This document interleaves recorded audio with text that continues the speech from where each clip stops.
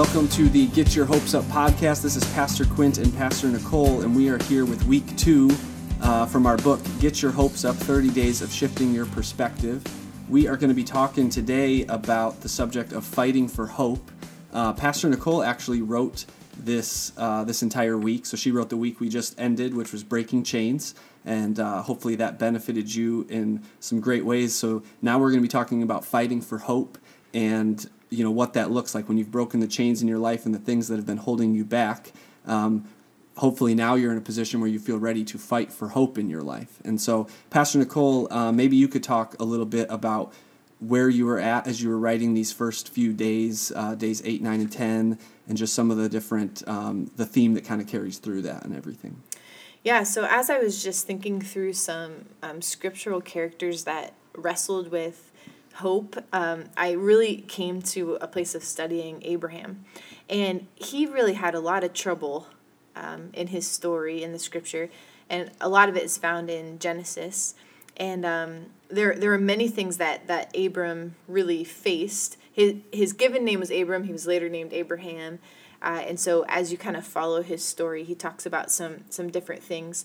And one of the things that really dawned on me was, the truth is that oftentimes we feel like our faith is strongest when we have the answers to the situation, or we feel like God has come through and now we know how everything's going to work out, and our faith can feel strong in those moments. But what Abraham really shows us is that the truth is there's no such thing as trusting God without unanswered questions. And really that those questions or those times of doubt that we face really push us to trust God, because if we knew all the answers, there would be no need to trust him.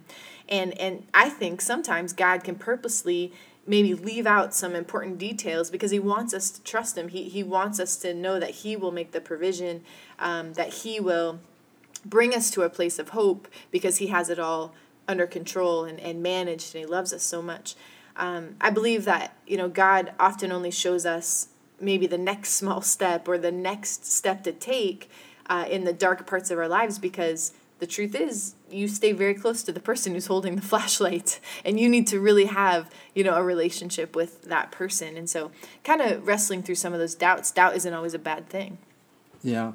Yeah, I feel like, as I was reading through these different days, what's amazing, and it's what I love about the Word of God, is that it does all tie together. When we get into week 4, I'm kind of spoiling a little bit for you, but when we get into week 4, there's a writing I did on abiding in him, and when you abide in him, everything works out. God is ultimately calling us to rest in him more than anything else. And so what's amazing about Abraham's story is it shows you day by day almost, or year by year, the life of a guy who he wrestled with that all the time. That was his up and down. I mean, it's all of our up and down, but he wanted to rest in God, and then he felt he had every reason to doubt God, and he wanted to trust that what God said was true, and yet he was 100 and didn't have any kids yet. And so I think that what's amazing about it is we have an example with Abraham's life of someone who lived that out, and then Jesus shows up on the scene thousands of years later and says in John 15, "Abide in me and I in you, and you will bear much fruit."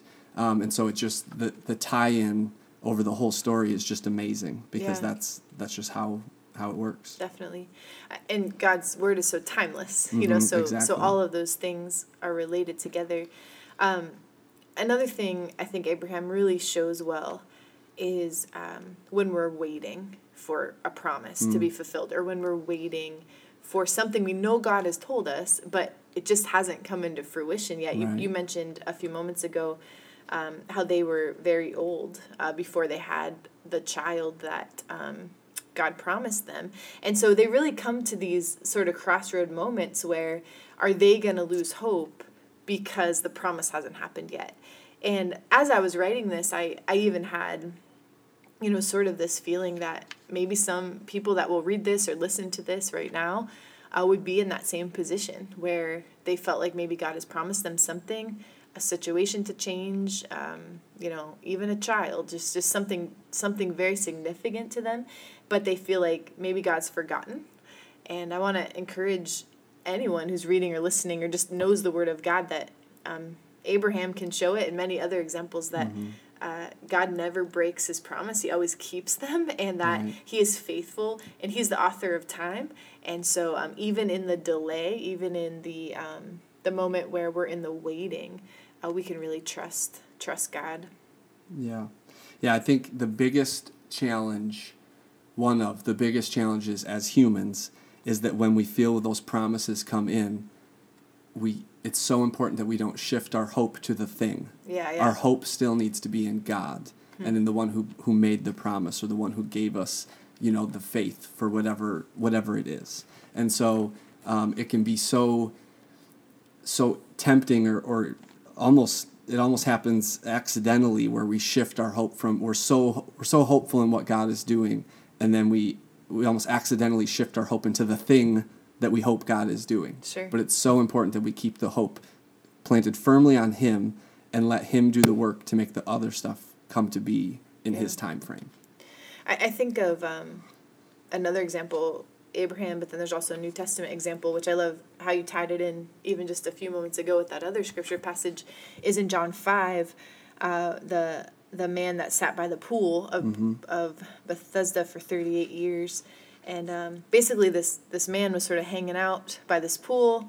The story tells us that when the angel of the Lord would stir up the pool, whoever gets into the water first would be healed. But because he had some difficulty moving, he sat there helpless by the pool for 38 years. That's longer than both of us have been alive, Quinn. Right. So 38 years. And when Jesus approaches this man, he says, "Do you want to get well?" Which in some ways feels a little like an interesting question, because clearly he's been sitting by this pool for 38 years. He wants to get well. But I think in the wisdom and sovereignty of Jesus, he really sees to his heart, really into his heart, and realizes that this man has really lost hope that it will ever be his turn, that it'll ever, be his chance. And I think, again, in the scripture, just like God taught us with Abraham, Jesus is teaching us with this man that you can be joyful in hope, patient in affliction, faithful in prayer, as Romans 12:12 says, because God will show up on the scene, and that hope doesn't just exist in heaven. It's available right here, right now, this Sunday of April, 2018, that God is available to give us that hope. Yeah, absolutely. Well, that's a great place to land today's talk. I do want to remind you that as you're going through this, there's a note section in the back of the book. So as you read through the questions and answer them, you can either do them right on the page, or if you need more space, there's room in the back. Also, you can pick up this book for $6 on Amazon.com. If you go to eriefirst.org/hope. If you're getting a lot out of this, if the last week has benefited you and these podcasts are helping, maybe this would be a great gift to give someone who's a new believer, or who is wondering, how can I take the scriptures and apply them to my life? I just don't understand the correlation.